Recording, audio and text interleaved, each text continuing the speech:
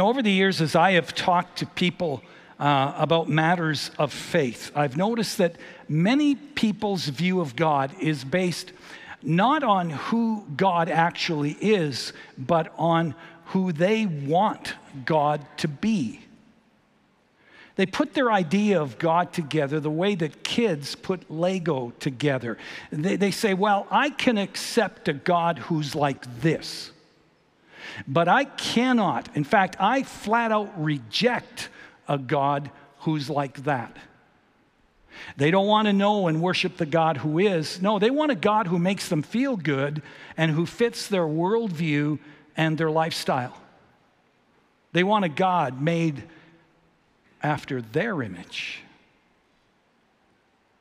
Well, in Paul's day, many people, including Jewish people, had a hard time understanding and accepting the idea that God is gracious.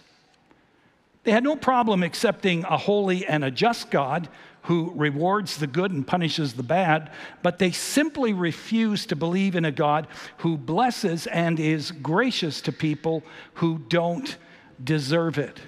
And so in Romans 9, the apostle goes back to the basics. He realizes the people of his day are reacting negatively to God's grace because they have an incomplete understanding of God's sovereignty. And so he spells out 5 truths about the sovereignty of God that they need to not only understand, but also accept.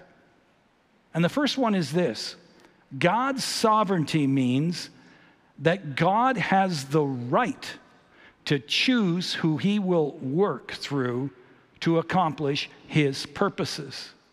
Now, I spent most of the message last time focusing on this, and so I'm not even going to try to summarize it. If you want to fully understand chapter 9, and you didn't hear that message, I encourage you to go on our church website, look under sermons, and take in part 1 of Romans 9. So first of all, God's sovereignty means that God has the right to choose who he will work through to accomplish his purposes.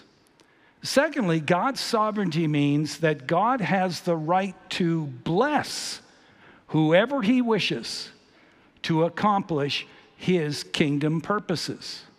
In verse 14, we read this: "What then shall we say? Is God unjust? Not at all. For he says to Moses, I will have mercy on whom I have mercy, and I will have compassion on whom I have compassion." Now, when Paul says, "What then shall we say?" what he's really referring to are the previous verses which talk about God choosing Jacob rather than Esau to accomplish his purposes.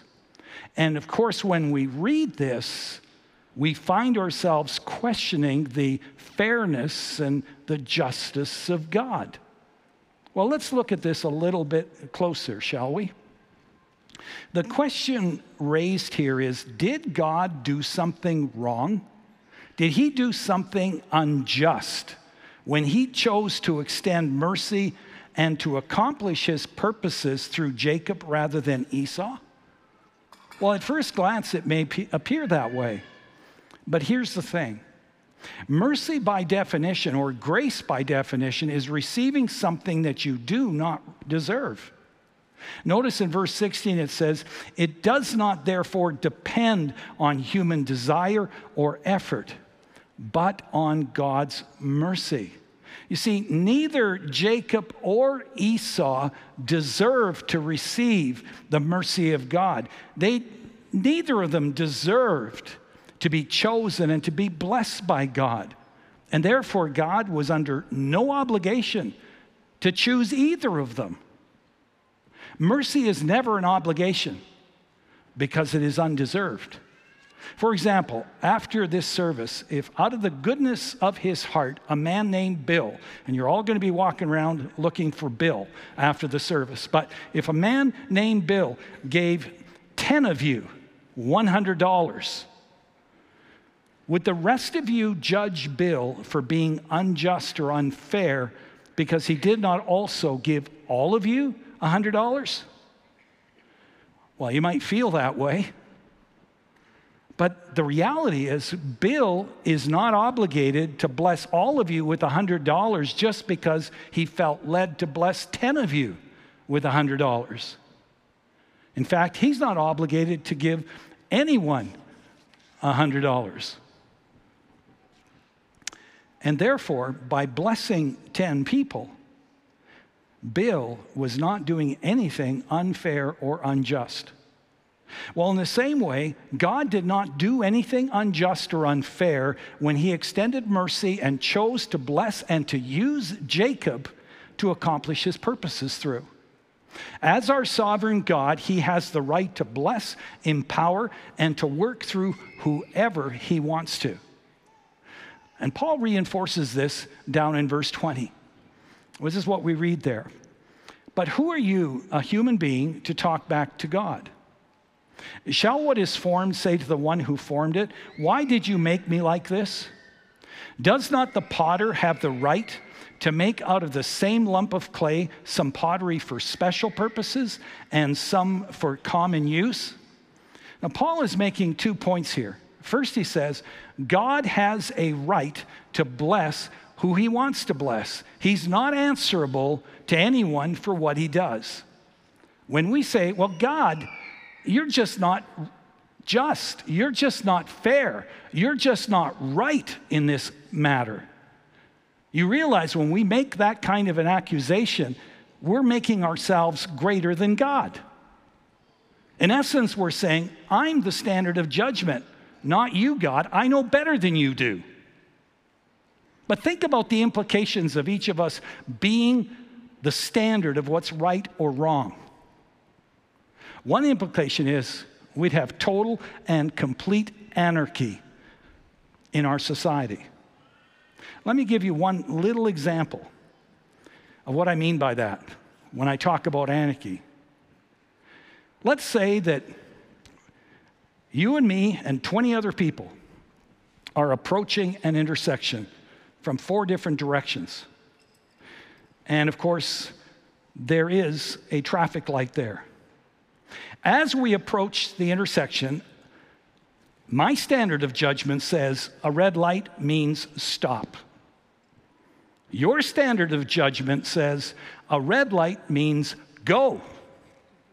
Someone else's standard of judgment is a red light means slow. So whose standard is right? Imagine the absolute chaos and carnage that would take place when we all come to that intersection and that traffic light.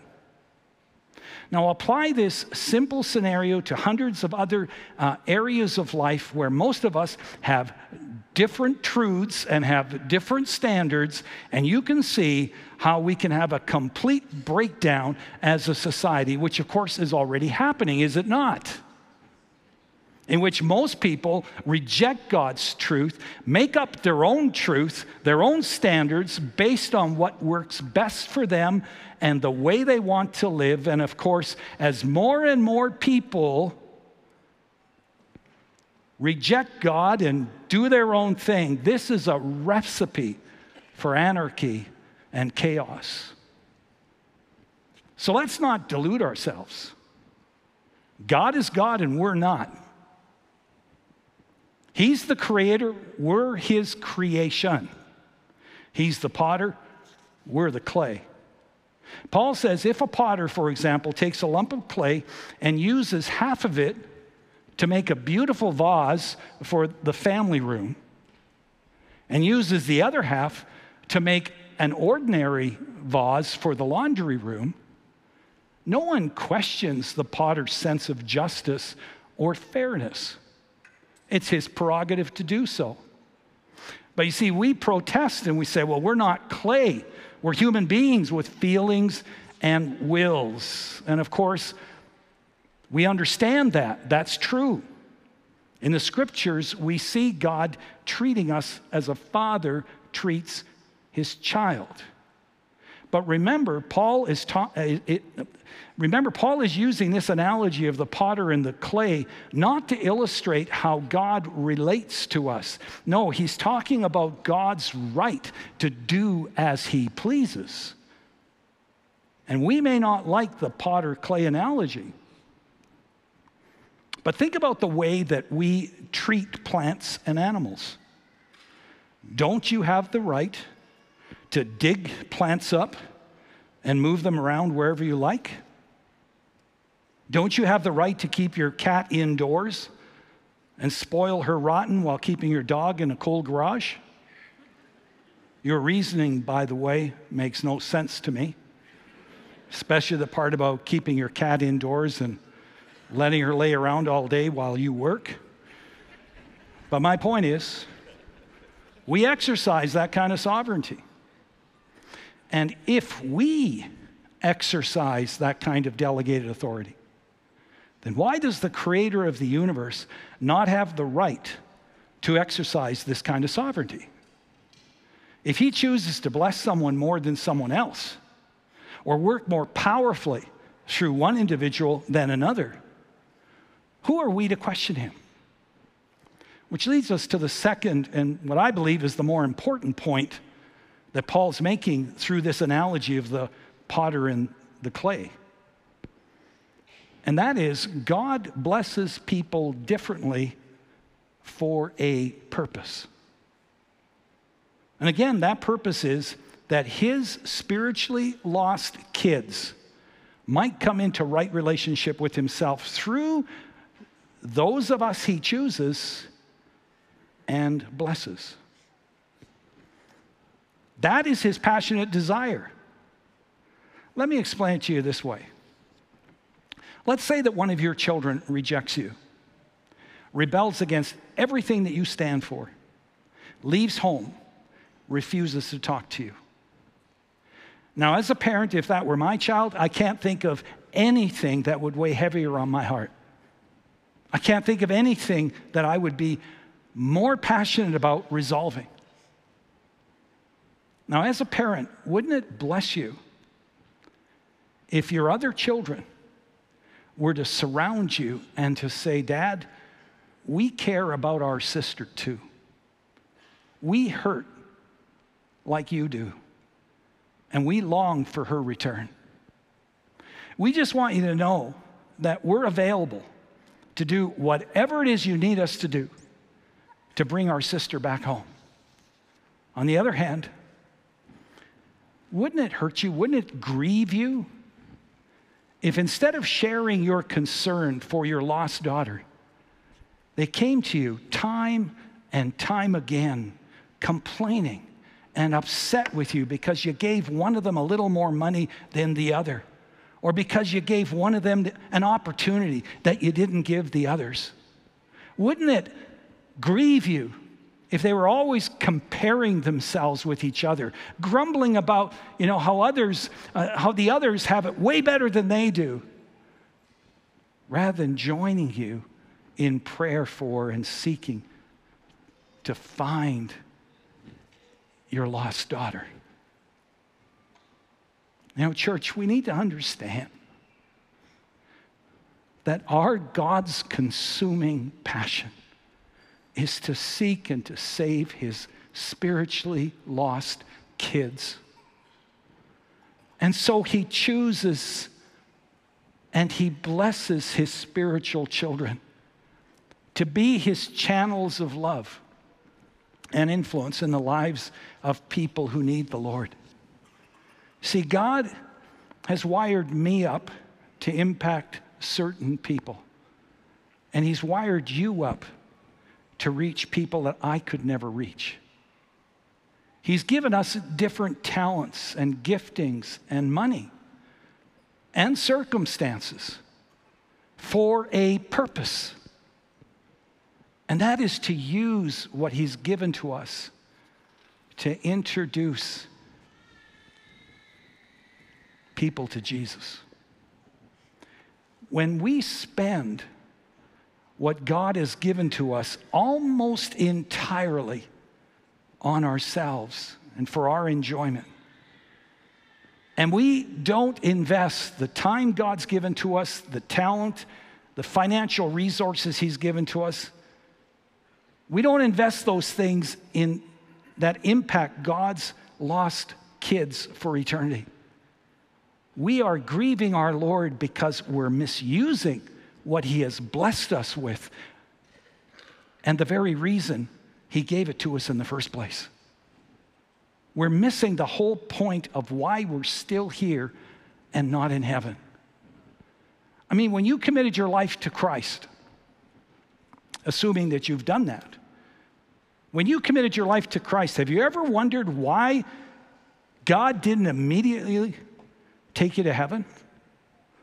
I mean, it would make sense.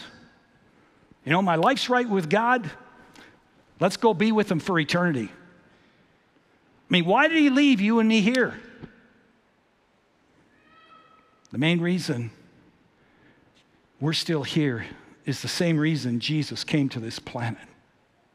And that is to join him in seeking and saving his spiritually lost kids. Our primary purpose for being here is not to be comfortable. It is not to be admired or to be successful in the eyes of man. No, it is to be faithful to God's mission. Make no mistake, if your Christian life is lethargic, if it's unfulfilling, if it is unsatisfying, if your marriage is on life support, if your children's lives are boring, if your small group is uninspiring and you're just going through the motions, one of the main reasons, if not the main reason, is because you aren't serious about the mission that God has called us to. And so, says Paul, God has a right to bless whoever he wants to bless to accomplish his purposes or his mission. And thirdly, God's sovereignty means he has the right to have mercy on whom he wants and to harden the heart of whom he wants. Look at verse 17. For Scripture says to Pharaoh, I raised you up for this purpose, that I might display my power in you, and that my name might be proclaimed in all the earth. Therefore, God has mercy on whom he wants to have mercy, and he hardens whom he wants to harden. Now, do you find yourself kind of taking a deep breath after hearing that? Well, let me backtrack and just tell you briefly. Pharaoh was worshipped as God in Egypt. He considered himself to be God. And he was the king of the most powerful nation in the world. And God raised up Pharaoh, or he chose Pharaoh, for a purpose. God's purpose was to bring glory to himself by displaying his life-changing power in Pharaoh. Now, at first glance, we're bothered by this because we wonder, did God totally control Pharaoh? Was Pharaoh just a puppet that God put into place in order to display his power and let all the other nations know that the God of Israel is God? Many people wonder the same thing about Judas Iscariot. Was he just a puppet the way that Pharaoh was to accomplish God's purposes? Well, the short answer to that question is no. Pharaoh was not a puppet who had no choice or say in how things played out, and neither was Judas. As Ashwin pointed out last week in the Exodus series, God did not make Pharaoh do anything that he wasn't already doing or thinking. Some like to think that Pharaoh was a really nice guy.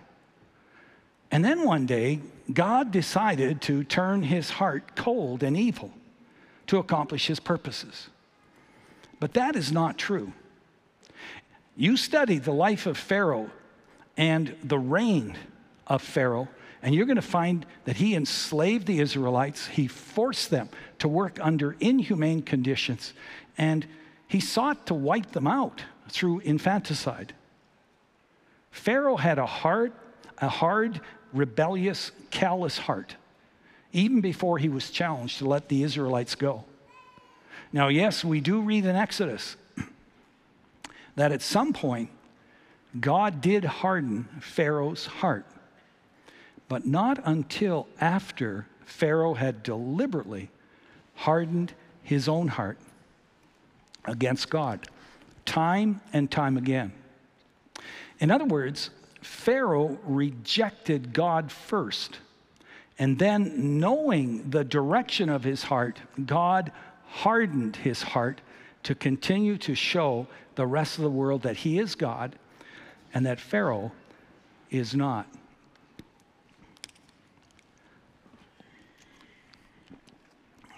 Now, excuse me, when we read that God hardened Pharaoh's heart, we think that meant that God made Pharaoh's heart evil, that God made Pharaoh do something that he didn't want to do. But that is not what God did. That is not what the scriptures refer to when it says that God hardened Pharaoh's heart. Let me explain what I mean. In Romans 1, Paul essentially says, when people ignore God, defiantly resist or replace God with counterfeit gods, and they continue to live ungodly and wicked lives, there comes a time when God gives them over. In other words, God allows people who have pushed him away to have their own way, to do what they want to do, and of course, to live with the consequences of their choices. Well, that is exactly what God did with Pharaoh when it says that God hardened Pharaoh's heart. God revealed himself to Pharaoh. He poured out his grace on him. He was patient with Pharaoh. Every plague was an opportunity for Pharaoh to wake up, to humble himself and say, okay, all right, enough already. You know, I get it. You're clearly God and I'm not. But instead of his heart being softened, his heart grew harder with each plague. He kept resisting God. And after the 5th plague, God turned him over. God hardened his heart. He gave Pharaoh what he chose, what he wanted to do. And so God didn't create Pharaoh's hard heart. He simply allowed Pharaoh to go his own way in the direction that he was already determined to go. Now, a question that people typically ask at this point is, if God is able to save everyone, why doesn't he? Paul's people, the Jews, undoubtedly asked this question. I mean, if the Jews are God's chosen people, why doesn't he save them all?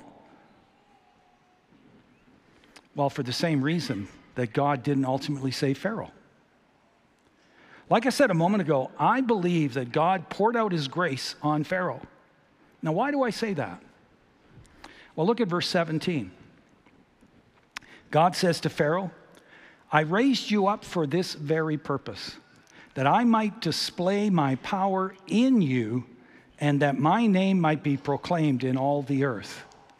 Notice God did not make Pharaoh king of Egypt in order to make a fool of him. No, this passage says that God's intention from the beginning to make Pharaoh king, and I quote, was so that I might, this is God speaking, that I might display my power. Where? To the world? No. God said he made Pharaoh king so that I might display my power in you. In you, Pharaoh. You see, God wanted to display his life-changing power to Israel and to the world by changing Pharaoh's heart and his life. I mean, think about it. If Pharaoh, the most powerful man in the ancient world, would have put his trust in the God of Israel, denounced all of the counterfeit gods that the Egyptians worshipped, and worshiped the true God, for all the Israelites and the rest of the ancient world to see firsthand. And as a result, Pharaoh would have freely let the Israelites go. And there would have been no need to have a standoff with Pharaoh or for the plagues. Do you think the miracle that God wanted to perform in Pharaoh's heart and life would have displayed God's power any less than the plagues did? I think that the most powerful king on the planet doing a spiritual 180, having complete change of heart, would have displayed God's power to Israel and the world in an equally powerful way. All that to say is I believe that God loved Pharaoh. He truly wanted to see him repent, to change his mind, to put his trust in God. And I say that on the authority of the verse I just read in Romans 9:17, but also on the authority of John 3:16, which says, "For God so loved the world." That's everyone. And also on the authority of 2 Peter 3:9, which says, "The Lord is patient with you, not wanting anyone to perish, but everyone to come to repentance." Now, I don't have time to unpack verse 22 and 23 here in Romans 9, but if I was to summarize it, it would be like this. God has the right to pour out his wrath on those who defiantly resist him, like Pharaoh did. But he is patient. He gives people opportunity after opportunity to change their mind, to repent, which proves that evil people like Pharaoh are not made evil by God. God bears with them. He is patient with them, wanting all people to repent. In verse 24 to 29, Paul quotes Hosea and Isaiah to reinforce the truth that God has always been a God who blesses, who extends mercy and grace to all people, Jews and Gentiles alike, and invites those who do not deserve grace to come and put their trust in him. God wants everyone to come to repentance. And so he pours out his grace to every person, even as he did to Pharaoh. And he calls us and he tries to get our attention in various ways. And when we respond to his call or his grace, Romans 8:30, Paul says, God justifies us, meaning we're forgiven, we're cleansed, we become his forever friend. God does it all through the death and the resurrection of Jesus Christ, but we need to receive his gift of grace by faith. Now, sadly, Pharaoh didn't humble himself. He didn't respond to God in that way.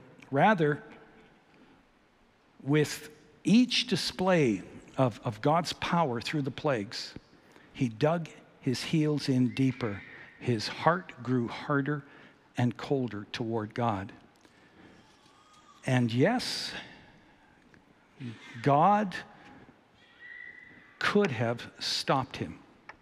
He could have. He could have tried yet another time after the fifth plague to get his attention, to wake him up spiritually, perhaps by doing something dramatic like grabbing him by the collar and knocking him off his camel. The way, remember that he knocked the Apostle Paul, who was called Saul at the time, off his high horse? He could have done that. But God didn't. Not after the fifth plague. God extended his mercy another time for Paul, who was Saul at the time. He was persecuting Christians. But he didn't extend mercy another time to Pharaoh. Why? Well, I really don't know. And I'm not sure anyone does. But verse 18 gives us a clue. Paul writes this, therefore, God has mercy on whom he wants to have mercy, and he hardens whom he wants to harden. Now listen really carefully. When Paul says God has mercy on whom he wants to have mercy, he's not saying that God's first step is to give grace to some people and not to others. No, this verse is saying when God has already poured out his grace to all humanity, for God so loved the world, when he's poured out his grace to all humanity, and he's been patient, and like Pharaoh, people have consistently and defiantly resisted God, ignored and dismissed God, God is under no obligation to continue to extend his grace and his mercy again. If he gives mercy again, like he did Saul, that led to his dramatic conversion and change in his life, it is because he simply chooses to do so. But I repeat, God is under no obligation to do so. And so, yes, God could have tried yet another time to wake up Pharaoh. But despite giving Pharaoh plenty of opportunity to do so, Pharaoh didn't change his mind. He didn't humble himself. He was unwilling to put his trust in God. And when Pharaoh's heart became harder and harder, and he resisted God more and more, at some point God said, okay, have it your way. And he turned Pharaoh over. After the fifth plague, God hardened his heart. And friends, this is why God doesn't save everyone. He simply won't force people to do what they don't want to do.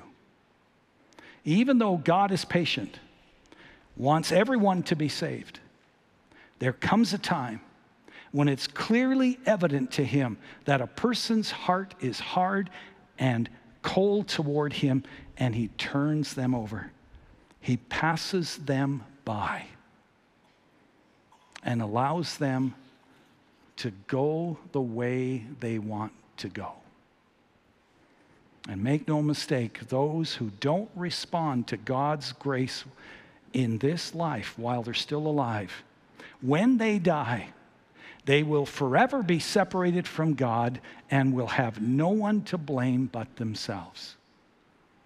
On the other hand, those who come to a point of brokenness and humility and reach out to Jesus and put their trust in him, and as a result end up in heaven, they will have no one to praise but Jesus Christ, because he did everything to make a way for us to become a friend of God. Amen? Amen.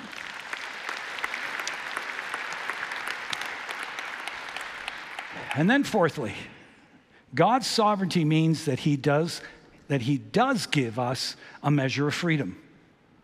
In verse 19, Paul says, one of you say to me, then why does God still blame us? For who resists his will? Now that seems like a valid question.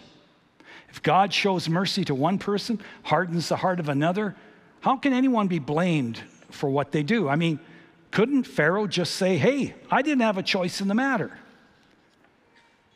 People wonder, is there really freedom? Or am I just a pawn on God's great chessboard of life? Well, we just learned that Pharaoh had freedom. He had a choice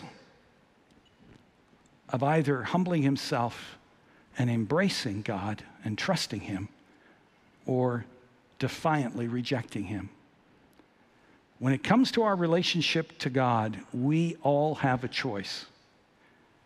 And we're responsible for that choice. John 1:12 says, "Yet to all who received him, to those who believed in his name," those are conditional statements. To all who received him, to those who believed in his name, those people, he gave the right to become children of God. Clearly, God gives us freedom. He gives us choices, but there are boundaries and there are parameters of which you cannot go beyond. Despite what people might want you to believe, we do not have total freedom. Let me illustrate it this way. When you board a cruise ship to sail, for example, to the Bahamas, you can sleep all day or you can eat all day nonstop if you want to. You can jog around the first deck. You can watch movies on the second deck. You can play shuffleboard on the third deck. You can swim on the fourth deck. You can suntan on the fifth deck.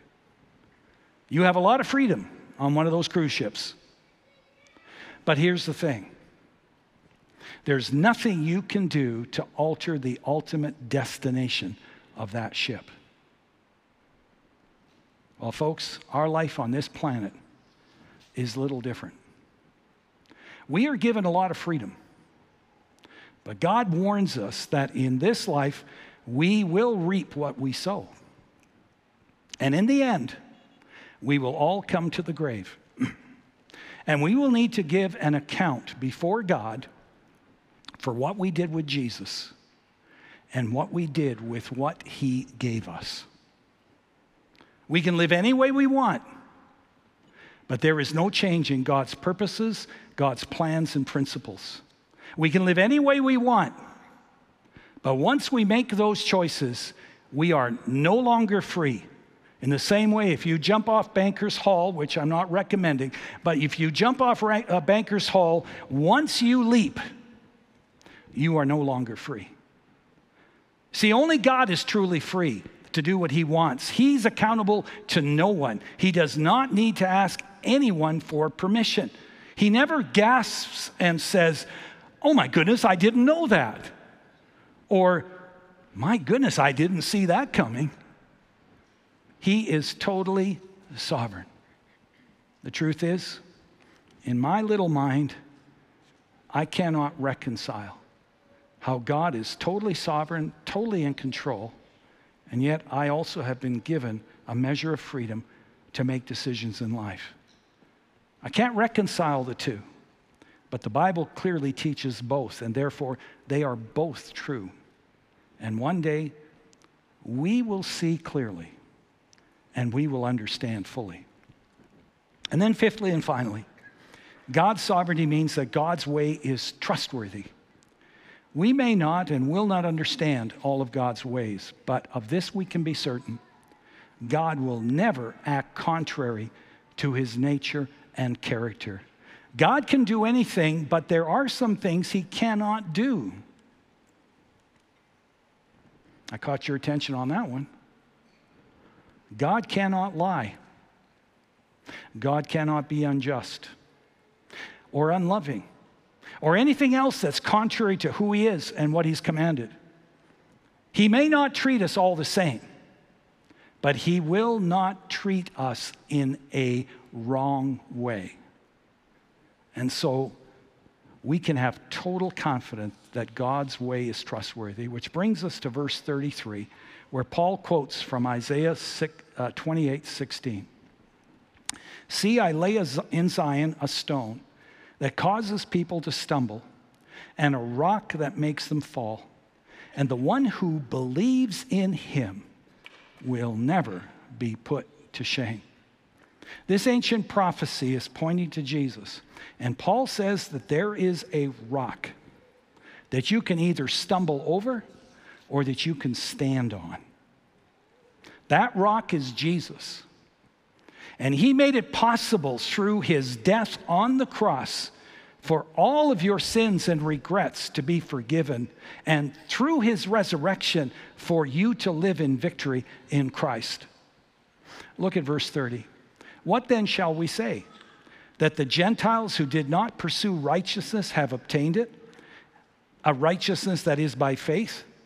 But the people of Israel who pursue the law as a way of righteousness have not obtained their goal. Why not?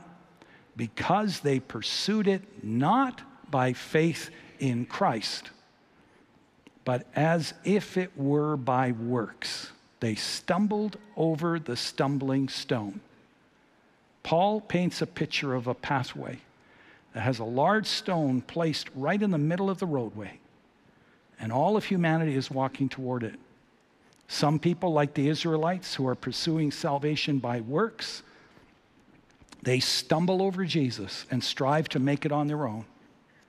Others, however, come to a place of complete brokenness and humility and realize they can't make it on their own, and they put their total trust in Christ, and they are saved. And Paul wraps up the chapter by saying, and the one who trusts in Christ will never be put to shame.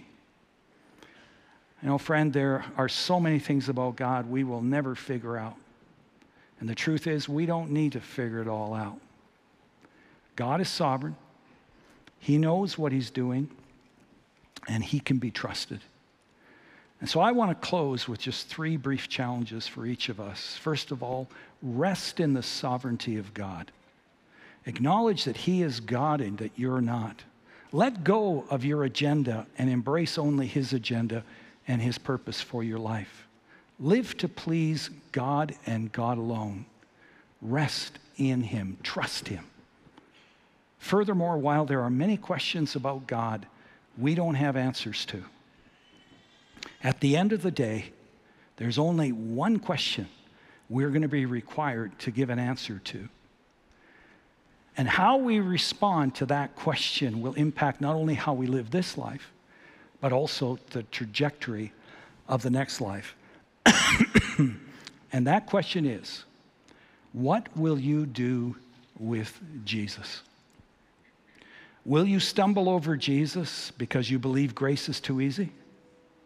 Or because, like Pharaoh, you just simply refuse to humble yourself and to trust God with your life? Or will you stand on Jesus, the solid rock? If you really don't know Christ personally, or where you stand with him, you can begin a relationship with him right now. Just reach out to him in prayer. Ask him to forgive you, to come into your life. And then finally, for those of you who celebrate the amazing grace of God and how Jesus made a way for you and me to be a friend of God, I remind you that God did all of that for you and me for a purpose.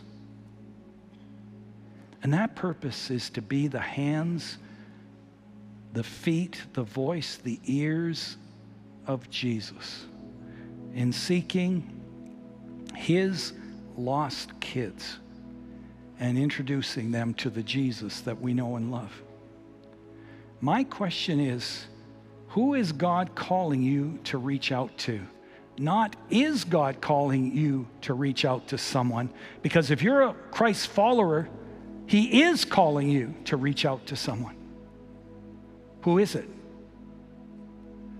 Who's God calling you to pray for? Can you think of a person right now? Who's God calling you to spend time with? To serve, to care? And in God's time, to point them to Jesus. It could be the person next to you at work or at school. It could be a neighbor. It could be a family member. It could be someone in your community group or someone in our church.